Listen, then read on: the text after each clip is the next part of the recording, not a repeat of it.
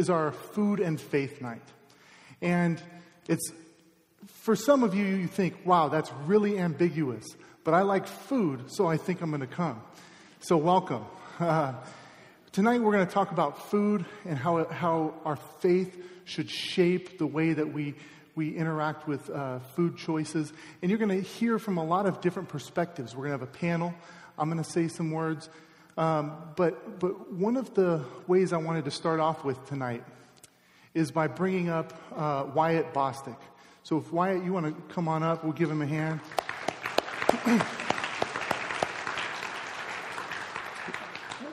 Wyatt is a part of Redemption Tempe here, and he's also a part of Meal Match. And so we wanted to start tonight. We're gonna talk a lot about like nutrition and food choices, but I think it would be good if we started tonight off kind of doing a small thing that we can do to contribute to some of those who don't have the luxury of asking what kind of food that they should have, but who are trying to find any food at all. So I'm going to have Wyatt explain Meal Match, and then we're going to actually sort of go through a little exercise. We're going to do the Meal Match here. So here you go, Wyatt, and if you want to lead us through it, that'd be great. Alrighty, thank you, Jim. Like Jim said, my name's Wyatt. I've been a part of Redemption and Praxis now for about 6 or 7 years, and really excited to see everything the church is doing to get involved. First Wednesdays, things like this, and getting behind Meal Match like they are. And so one of the things that we want to do is everyone here, we're going to have a chance to go out and have a meal with the food trucks, all the food that's going to be provided by the local farms. And we want to bless those because we are being blessed with that food. So on your phone tonight, if you go to mealmatch.org. So actually do this now. We're going to do all it do now. it together. It's going to pop up, and on the website, there's going to be a big blue Meal Match button. And if you press that, it's going to want to locate you, find that you're actually here at the event tonight. And as soon as you do that, it's going to send a meal to one of our feeding projects, either here in the state or anywhere around the world. So you can see exactly where that meal went. The same process you can do with restaurants all over Tempe, all over the East Valley. So if you go on the app, right there, it shows exactly where the restaurants are. The restaurants that we partner with in Tempe, Chandler, Gilbert, all over the Phoenix area, that when you go eat there, they will match your meal and make sure somebody else gets to eat too. So if you're having any questions or trouble with the app, we're going to be out there at the tables here in a little bit. Come introduce yourself. Say hello. We'd love to meet you and show you exactly what Meal Match is all about. So tonight we've sort of turned Redemption Tempe into a little restaurant. So you can actually practice doing it. So from now on, the first Wednesdays that we're going to do here, if you hit that little Meal Match button, Redemption Tempe is going to match a meal and provide a meal for someone somewhere else.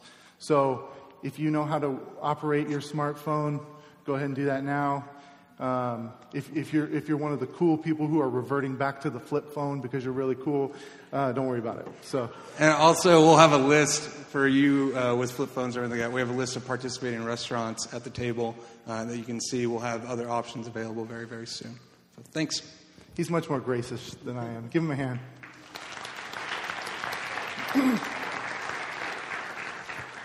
Well, let me start the night off in prayer. God, we thank you that tonight we do have the opportunity to think about food. We receive it as a gift from you. We thank you for all of the ways in which you have provided for us. We thank you for your love for us, for your care for us. And we remember those this evening who don't have food, and we pray that you would provide for them. We pray that you would be present with them. And we pray that you would be present with us tonight and that you would shape the ways in which we think about this important topic. In Jesus' name, amen. All right. So we're going to talk food and faith. I'm going to give a little 10-minute little talk. 10 minutes probably means 12 to 13 for me, but I'm going to give a 10-minute talk, and then we're going to have the panel, and then we're going to go feast with some food trucks out there. We've put together a little mini farmer's market so you can buy fresh produce, a lot of it grown by refugees who've come here and who are making a living as farmers. So in starting the night and and giving the talk to introduce the night, I know what a lot of you are thinking. You're thinking, why did they have the 289-pound pastor? And it's 289, not 290. 289-pound pastor talk about food. And it's not because they looked around the room and said, well, that guy probably has the most experience with eating, so we'll put him up there. But it's because this topic comes from a deep place of repentance for me, a place of struggle, a place where I am not coming to you as the expert, but I am coming to you as one who wants to glorify God in my approach to food and is really trying to figure out what that looks like. It was probably August. Do you guys remember the Chick-fil-A controversy? The big Chick-fil-A gate, as I like to call it, where the CEO of Chick-fil-A said some things about homosexuality, and then the whole world divided into two camps. Those who would boycott Chick-fil-A, and those who, as political activists, would stuff their face with fried chicken. And that's kind of the way the world broke down. And I was uncomfortable with it. Because on one hand, I agreed with the orthodox biblical teaching on sexuality, but I did not like the harsh discourse that was happening and that Christians were having oftentimes toward the gay community. And so what that led me to is it led me to take a day to fast and to pray and to ask God how He wanted me to respond in the midst of this. So I went down to a part of Phoenix where there's a large gay community, and I just prayed there and prayed that God would give me a love for the people in the community and would show me how I should respond in a loving way like Jesus. And I was surprised by what came out of that day. I was surprised because I felt like God was leading me to take the log out of my own eye. I have some gay friends, and they've posted on Facebook these little pictures, which will have like a picture of like a fat preacher guy, and then a gay person, and like a good-looking gay person, and then it would say something like, "How are you to tell us how we should use our body?" You've probably seen these before. And I take that seriously. I said, you know what? I'm going to receive that. And I'm going to repent. I'm going to repent for not stewarding my body well, for my physical health well, for not being thoughtful about my approach to food. And so I've been in a process of learning about food, of learning what the Bible has to say about food, of losing some weight here and there, and then having to prepare for a talk like this and getting nervous and gaining a little bit of it back. And you know, the process of coming to learn how vegetables are gifts from God and really sticking my hands in the dirt and learning how to garden. But ultimately, tonight, I don't come to you as an expert. We'll bring some of those up here, but I come to you as someone who has been humbled by God and who wants to struggle with you in this topic. So in my little piece here, I'm going to basically answer two questions. First of all, why does it matter that we talk about food? And second, how does Jesus transform our approach to food? So let's start with why does it matter? Now, to some of us, it matters a lot. Because it's very popular right now to think about food and to be into food. You just look at what's on TV. Look at Netflix. You can find a list of documentaries like Food Inc. and Farmageddon and what else? Throw some out there. Yeah, you've watched them, right? We've all seen them.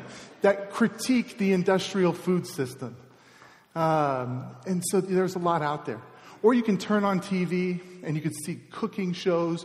At almost any hour of the day, you can see a show where some chef is yelling at some person who just wants to make a quesadilla or something. And they're just berating them. Because of this popularity of food, our vocabulary is growing. I bet that many people in this room at least know what the word vegan means, and gluten-free, and paleo, and Atkins. And there's probably a good handful of people here who don't even eat anything. They just juice stuff. You just have juice and you throw some cayenne pepper in it, and that's about it. So our vocabulary seems to be growing, and food is very popular. And I think in many ways it's a good thing.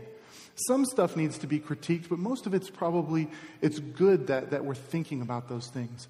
But many of us are wondering, does our faith have anything to say amidst the myriad of voices about food? And I think it does, and we'll definitely get to that. But there's another person in this room. Another person who says, look, we could probably be discussing something more important at a faith and culture night like First Wednesdays. We could probably be discussing art or politics or something along those lines. Food is food. I eat what I like. That's it. And I just want to talk about the luxury we have to make statements like that. See, I think a lot of the reasons why we can be apathetic about food is because we are worn out with the sheer amount of food choices that we face on any one day. If you drive up rural, just a simple drive up rural, you're going to see McDonald's, Taco Bell, Jack in the Box, Wendy's, Whataburger, In-N-Out, and tons of other options. If you want to have some food from another country, you could do Jordanian, Mexican, Korean, Saudi Arabian, Somali. There's multiple. You could go to Denny's and get whatever you want, and if that wasn't enough, you could get it smothered and covered in gravy. We have so many food choices. Even when our dogs go to the grocery store and see the aisle that's devoted to dog food, they are overwhelmed by the amount of food choices that we have.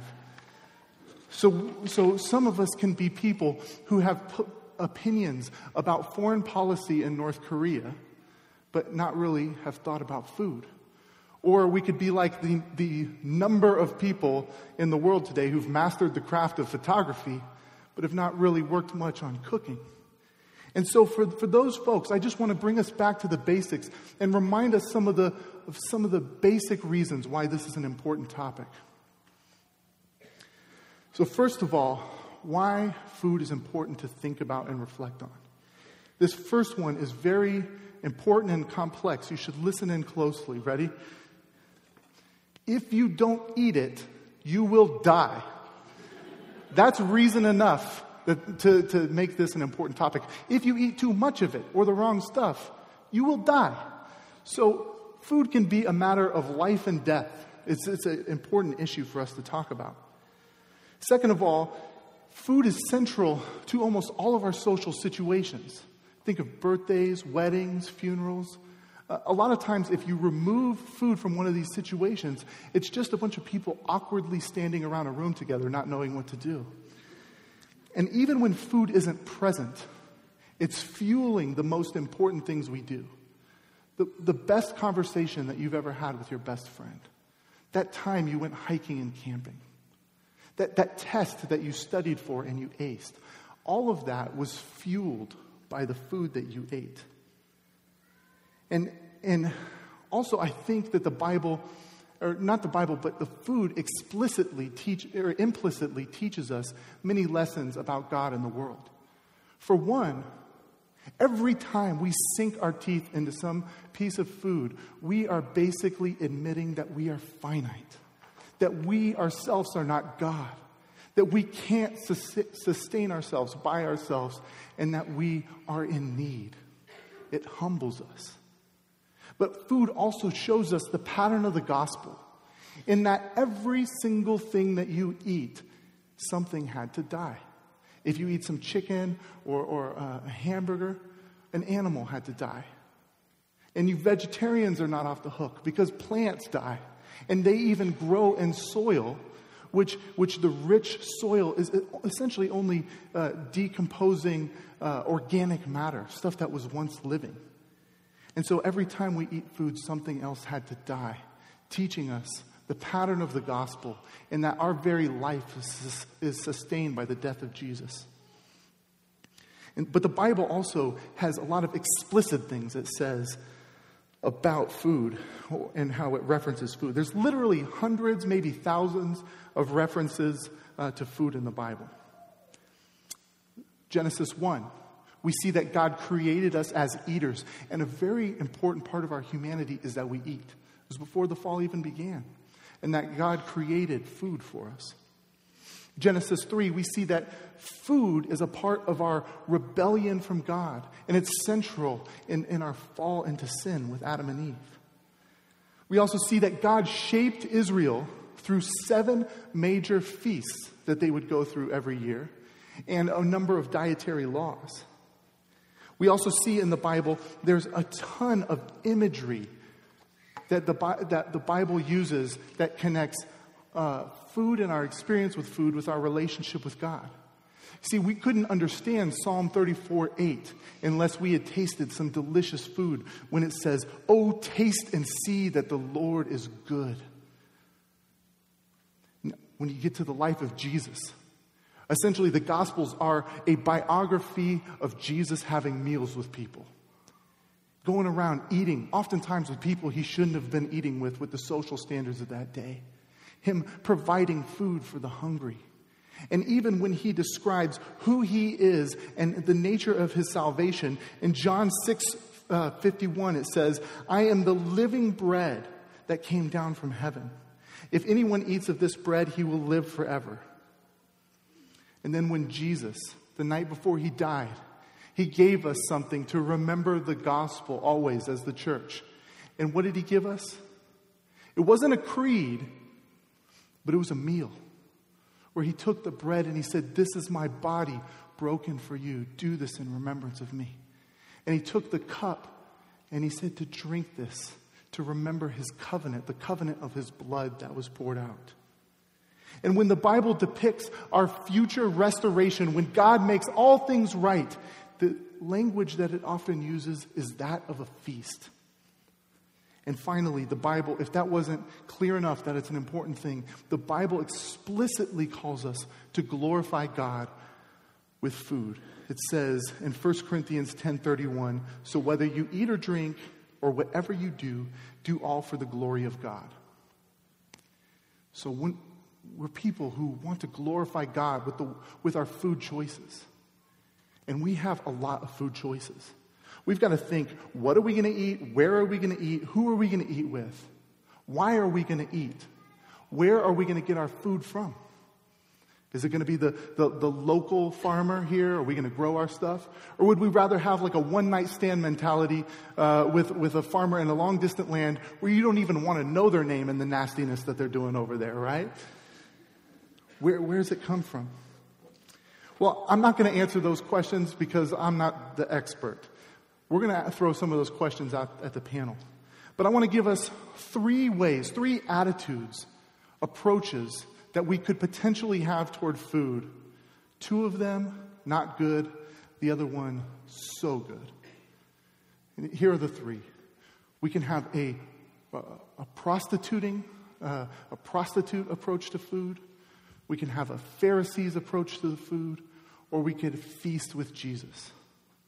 3 ways: the irreligious, the religious, and the gospel-centered way. So let's start with the prostitute way. Jesus hung out with a lot of prostitutes. He invited them over to eat. He cared for them.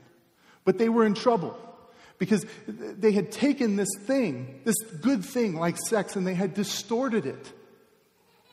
And we can often do that with food. We take this good gift from God and we distort it. We don't put any boundaries on it. We eat as much as we want, whenever we want, not thinking about the long-term effects, not thinking about the ramifications on our neighbor, but just thinking about the pleasure of the moment or what is gained in the moment. This is a lack of thinking about food. And you know that prostitutes, if you've ever met a prostitute, they oftentimes don't want to be in the situation that they're in. And many of us, and myself included, feel almost captured to eat just junk. I'm telling you, some of my most intense times of prayer come when I'm driving past the Sonic, asking God to not let me pull in there and get a milkshake. And and what's worse is I worked at Sonic when I was in high school, and I know the nastiness that goes on in there. We can also have a Pharisee's approach to food. We can be a food Pharisee. And a Pharisee was the religious and political leader of the day in Jesus' day, who knew what was right and wrong. But they made this list of rules, and they judged people based on it. They looked down on people based on this list of rules. They made themselves feel important based on their list of rules. And we can do that with food. We might be able to become experts on food. You might be the food bingo expert who can tell you, well, actually, that's not true. In this one documentary, you can analyze them and you can break it down. And oftentimes, you have right information and you're eating good stuff, but for the wrong reasons. To make yourself feel important, to look down on others. And the Pharisees, they would take their law and they would use it to try to save them. If they could just follow the law, they would be saved. And in the same way, some of us are making food a savior. We're terrified of dying. We're terrified of being sick. And so we desperately try to figure out exactly how much kale and garlic we need that will keep us alive for 180 years. So that's a Pharisee approach to food. But both of these are wrong. But both people, the prostitute and the Pharisee, are welcomed at the table with Jesus. Jesus welcomes them to the table. He invites them to eat with him. And they come to the table because he is the bread that was broken on their behalf to give them a place at the table. And all of us, we can sit with Jesus and be transformed, have a new kingdom vision of food. And when we sit with Jesus, we learn that the central aim of all things is to love God with all we have and to love our neighbor as ourselves. And so we can apply this to food. We love God by the way we steward our health. We eat healthy things out of the love of God. We eat with gratitude in our hearts and thankfulness because food is a gift, not a commodity. We care for the environment and the land in which food is produced out of a love for God. And we put boundaries on food and we step away at times to show that food is not God, but God is God. We can also love our neighbor through the way that we engage food. Jesus, he has some bold, exclusive truth claims, but the most inclusive place in the world is at the table with Jesus. And we have 21 meals a week where we don't have to be narcissistically obsessed with just ourselves, but we can make the table a place of community, of hospitality, a place of love, where we make something for someone else that tastes really good and is really healthy out of a desire to bless them. And so that when we do pray and ask God to bless our food, it's not kind of a joke. Like, I don't know if you've ever prayed that over like chili cheese fries. It's kind of weird. Like, God, please bless this food, please. Like, it'll really have to be a miracle, but... and we also love our neighbor when it comes to food by caring about the justice issues of those who produce the food. And by being healthy so that we can be a blessing to others. At the table with Jesus, we learn to celebrate, to feast, to eat healthy, and to take the health seriously, but also to smile, to celebrate, and do it with a light heart, knowing that our God has welcomed us at the table and we get to welcome others to the table. So now I've run out of things I know how to say, so I'm going to bring the panel up here. So let's welcome them to the table.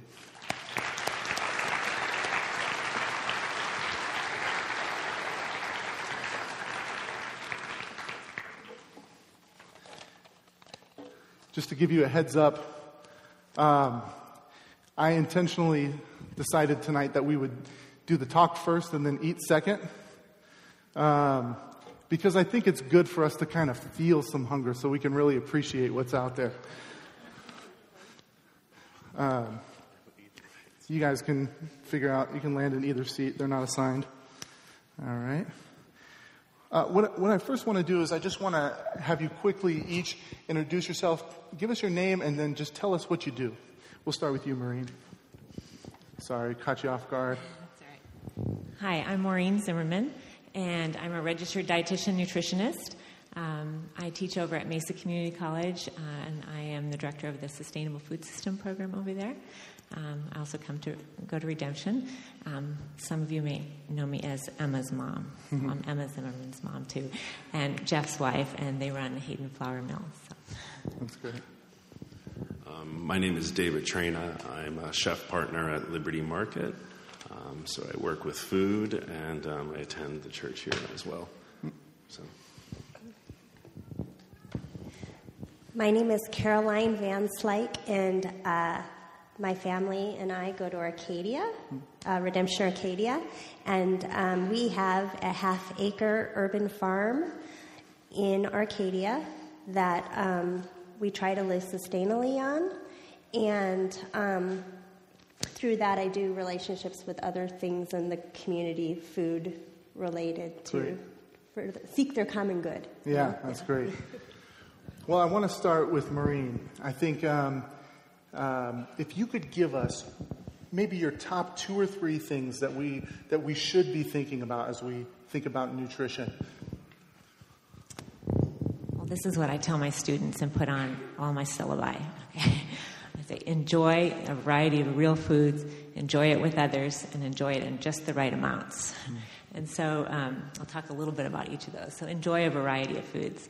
Well, Jim mentioned in Genesis that God tells us about food, and he says, let the land produce vegetation, seed-bearing plants and trees on the land that bear fruit with seed in it according to their various kinds. And so it was. The land produced vegetation, plants bearing seed according to their kinds, and trees bearing fruit with seed in it according to their kinds. And God saw that it was good. And I'll give you one example of the large variety of foods. There's someone in Kazakhstan who keeps track of all the apples in the world, and it was noted that there were about 16,000 varieties of apples. So when God made apples, He made a lot of them. And at the turn of the century, they could only locate about 7,000 of those varieties. And now I believe there's about 169 that are on the Ark of Taste, which is the slow foods, basically list of extinction. So the variety of fruits and vegetables and seeds that God has, that He created for us is diminishing. But there's still a lot of variety out there. So enjoy a variety of real food. And then enjoy it with others. Jim already alluded to how important it is for us to break bread together at the table. And today, if you went to the grocery store, a lot of foods are actually designed so that you can hold them and drive. So you don't need to eat with others. So eating with others is really an important part of our joy and happiness, and we know that it's an important part of Christian community. And by eat with others, do you mean the imaginary person that sits next to us in our car as we drive? No? I mean, enjoy meals, reestablish the family meals, sit at the table, invite people over. There's a popular book now called Never Eat Alone. Well, I know the intention is to network, to get something from them, but never eat alone. Enjoy eating with others. Intentionally go out at work and find someone to eat with, or bring your lunch together and eat together. And then enjoy it in just the right amount. This is the tricky part because we live in a toxic food environment and there's an abundance of food. But our bodies know, and we've got all the signals that tell us, when to eat and when to stop. So eat just enough. And so if you enjoy it in just the right amounts, you probably won't struggle with a lot of the health problems, weight problems, health problems. So that's great. Thank you. I'm gonna bring it to Caroline. I'm going to do, can you tell us what an urban farm is and what motivated you to do that? Sure. What an urban farm is where you grow food in an urban environment. Mm-hmm. So like in the city of Phoenix. Mm-hmm. And you can hold it a little closer. Yeah. Okay. Yeah. So that would be what it is. Mm-hmm. Yeah. So what does yours look like? Mine is a half acre on an irrigated lot, so I really do feel like we are reclaiming the land for its original purpose because it was an orchard. And so we have grandfathered water rights, so we get every 2 weeks an hour and a half of flood irrigation. And so I grow food with that water. For us, we have 60-plus stone fruit trees, about 60. 60-plus, more probably. I'm kind of a fruit tree hoarder. Nice. I can always find a new place to stick a tree. Nice. I don't know. David doesn't think it's so nice. He's about ready to be done with it. You can always share with me. Okay. I'll go, Jim said it's good. And I have 5 citrus. I don't have a lot of citrus. It was originally citrus. Because I'm a Midwestern girl, I have an affinity for stone fruit trees. And now I have most of them planted because part of my sustainability is making the jams and jellies that I sell at the farmers market at Sing Farms. And so that's part to help us support the food that we eat. Okay. So why would you spend all that time growing your own food versus going to the grocery store and getting the same stuff? Because it's better. How so? Well, I'm in control of my own soil. I really try not to bring soil in. I'll bring compost in. But even the compost, I make my own compost, and that is what I use in my vegetable beds. The compost I bring in, which will either be from Sing Farms or Western Organics, I will use that to mulch my trees down and my beds, not my food beds, my potager, which would be like a French herb garden with flowers. I will do those, but where my vegetables are grown, I make all that compost too, because I have 17 chickens, 2 ducks, so I have a lot of poop. And a lot of poop. Poop makes good compost. Yeah. Poop makes good compost. Yeah. Cool. So in other words, you like the food from your own yard and versus the store because of the poop. Well, yeah. Well, because I can control my environment. I know exactly what's going into it. I only buy what you're talking about, heirloom seeds from rare seeds, and so I grow heirloom varieties that haven't been hybridized. Yeah. That are rare and they're falling away, and I do that same thing with my chickens too. I get rare birds for that, ones that can actually mate and things. Yeah. Because chickens should mate. She hooked me up with about 5 chickens last year, so I can attest to that. It's good stuff. So, if you could tell, a lot of folks are thinking, well, that's easy for you to say because you can grow your own food and things like that, but I can't do that. That's hard. You have to know a lot to do it. So if someone wanted to grow some of their own food, where would they start? It's actually very easy. I say to people, I didn't start this overnight. I have always been a gardener, and it's been an evolution, a growing, almost like I don't know, I feel like it's a calling for me. And I would start with a whiskey barrel, a wine barrel, a small 4x4 bed that you can buy untreated lumber at Home Depot and make a 4x4 bed and dig up your own soil. Unless you use Orkin, then don't use that soil. I'd rather have you buy a bag of soil from somewhere else. Okay. Yeah. Because you have to know your land, too. So we don't spray pesticides. And since we've lived there for 15 years, too, it helps us to know what has happened to that soil, because there's issues with the soil too. So, and I can attest as someone who's been trying to grow food for a while, I've developed a philosophy. You have to kill 100 plants before you actually know how to garden. So the first year, about 10% of the stuff I planted actually worked, and then it got to be like 50%. And then we're getting more in the 70% area. So you can learn, but you learn by killing stuff, basically. And I still kill things. Yeah, I've got 2 trees I have to rip out that I planted that didn't leaf out. Okay. So David, let's pass it on to you. Now, if someone wanted to learn, now you're a chef. Yes.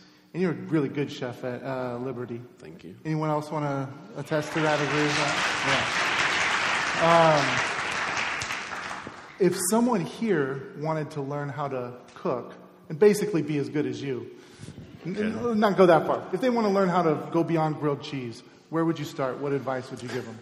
I would start with grilled cheese. I made a lot of grilled cheeses at home. I would start with just cooking things and just turning on the stove and getting some good ingredients, getting some simple ingredients. The way I cook is, I think it's simple. I'm not that complicated. If there's 4 ingredients, that's the best for me. I don't do long recipes. So that's what I would start with, is simple things, 3 ingredients. You can make pasta sauce with tomatoes, basil, and olive oil. There's your take home, everyone. So, that's what I would say. All right, that's good. And Maureen, a lot of folks, I think this has been the most prevalent question that I've heard. I hear a lot of people say, I would absolutely eat healthy if it didn't cost me like $50,000 every time I went to the grocery store. So how would you respond to that, and respond with the mic closer? Okay. There's a lot of ways that you can eat healthy and, I guess, cheap, if you want to use that word. First of all, create a menu, plan ahead, use more beans and legumes. You can grow some of your own things in the whiskey barrel, the wine barrels. You can grow some herbs and easy things to grow. The sun is free here in Arizona. We have lots of citrus here. People leave bags of it. I see when I'm out running and walking, people leave it at work. Take those bags, juice it, freeze it. Use more beans, legumes, grains you can buy in bulk. You can be a part of a co-op, and there's a number of those around where they deliver food to you, and so you can buy grains and things like that in bulk. You can buy in season, and there has been good studies that show that people can get all the fruits and vegetables they need, even on the SNAP diet or the food stamp diet. So on those vouchers, so you can do it. A lot of it will require you to invest more time. So to make a lot of your own food. Many of us, come home after a hard day at work, or maybe the kids have been at sports and we just want to take out food, or, quick buy a pizza or something. So think ahead, cook ahead, store extra spaghetti sauce or soup in the freezer with a loaf of bread. Things like that. It just takes a little more planning, a little more time, but it is possible to do that.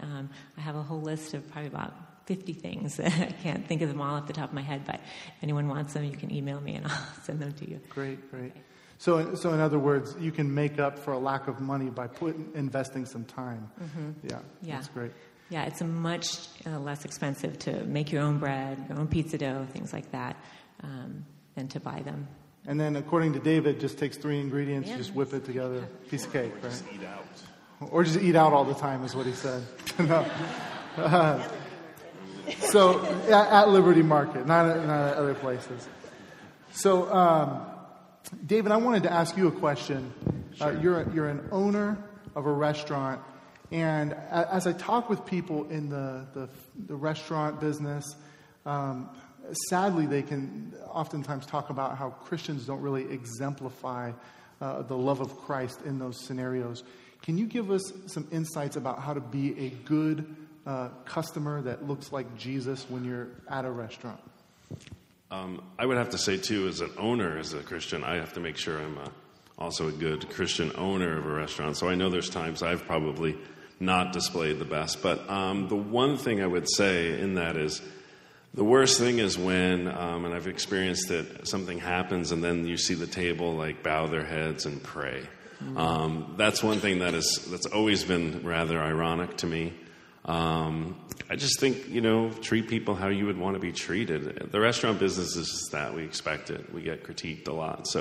But that would be the big thing that I would say is that, it is food and we mess up on food. So, we want to make it good for you. And so just, do unto others as you'd like done unto you is a great golden rule in the restaurant business too. Is that a legitimate stereotype, or is it? Oh, yeah. It's pretty legitimate. So, just skip praying at restaurants. Yeah. Skip praying. You can skip praying, or we can be the type of people who are the best tippers around. Yeah, that's true. Who treat our servers as if they're people. That'd be pretty sweet. You can sometimes spot a pastor. They have an iPad and a little bit of water and a coffee that is like just getting lower all the time. So that's about right. Yeah. Cool. So, Caroline. Sorry, Jim. No, that's fine. That's fine. So order something. So this is going off the list here. What do you learn about God in the garden? Actually, I think for me, the part of what's happened in our yard, so to speak, which is now a farm with animals and all these things, has come out of suffering in my own life. It's been, I think, like a therapeutic thing for me to work the soil. I feel like we're made to work the soil. I was created to do this, but not just me. I feel like in a special way, not like special, but like that's like a vocation for me. But I think everyone, because we're made in the image of God, that we are made to work the soil, because Adam and Eve worked the soil before the fall. You know, they had work to do. They planted. Yeah. And so that, I think, we're just made for that. There's something in our hearts that just long for that. And I think the other thing that I learn is that it's a really good way, because all people are made in the image of God, whether they love Jesus or not. It's a really a great place to meet people in that place of growing and gardening, because I think they feel in their hearts that they were created to do this too. Does that make sense? Yeah, okay. Definitely. And Maureen, we're gonna finish with you here on this question. There's a lot of popular fads and diets and things like the all cayenne pepper and Cheerios and grapefruit juice diet and those sorts of things. Can you give us some ways that we can sort of spot sort of dangerous fads, things that we shouldn't get involved in with food? I think the last time I read this, there were like 40,000 different diets on record, weight loss diets. So, every possible combination, I think, has been thought of. And then the next year, there's another 100 books. So, the Jim Mullins diet's coming out next year, just so you know. My husband always wanted me to create one, but I said it would be unethical, probably. Saw it as a dietitian, but I thought of many of them, too. But the message that registered dietitian nutritionist gives is pretty boring about what kind of a diet really works, and is based really on how I think God designed the body. You need a diet it's adequate. It's got a variety. You eat in moderation. It should be calorie controlled and balanced and sustainable. And so, if someone tells you about the latest great diet that's like a cookie diet or the grapefruit diet, can you sustain on it? Does it meet those criteria? The way the human body works, and more, we're learning, every year there's a new hormone or some new bacteria in the gut that's discovered that enables us to understand a little bit more. The body was designed for life, and there are all kinds of protective mechanisms in there that keep you alive. And so when you go on one of these crazy diets where you reduce the calories, the body fights and does everything it can to keep you alive. And so you actually are counterproductive oftentimes, especially if you go below a certain amount of calories. So the best thing is just that boring old diet that stood the test of time, adequacy, balance, calorie control, variety, moderation. Great. And I'm going to just do two quick things with both of you. Books that you would recommend about nutrition, and then we'll pass it to David, and one or two cookbooks that people can look into. So you go first. It depends on what you want to know about it. If you look on Amazon, you'll see thousands of books. I brought just a few of them that I have on my shelves. I do a project with my students where I have 100 different of the popular books that are out right now, and they each read one and do a little synopsis on it at the end of the semester. So there's so many different books depending on what you want to know. You can buy my textbook, but no, I'm not going to tell you. No, let's see. Making it depends. Really depends on what you want to know. If you wanted just some basic nutrition, I would recommend some type of a textbook, or there's some other popular kind of books. She has some books down here. Yeah. And then we could maybe get a bibliography from you or something. I'll leave some cards there. If anyone has an interest, you can email me, and I can send you some recommendations. All right. David, you get the last recommendation. There's a book called Milk. That's great. And then I think Ad Hoc at Home is a great book for anybody doing things at home. All right. Great. Well, let's give them a hand and thank them for doing that.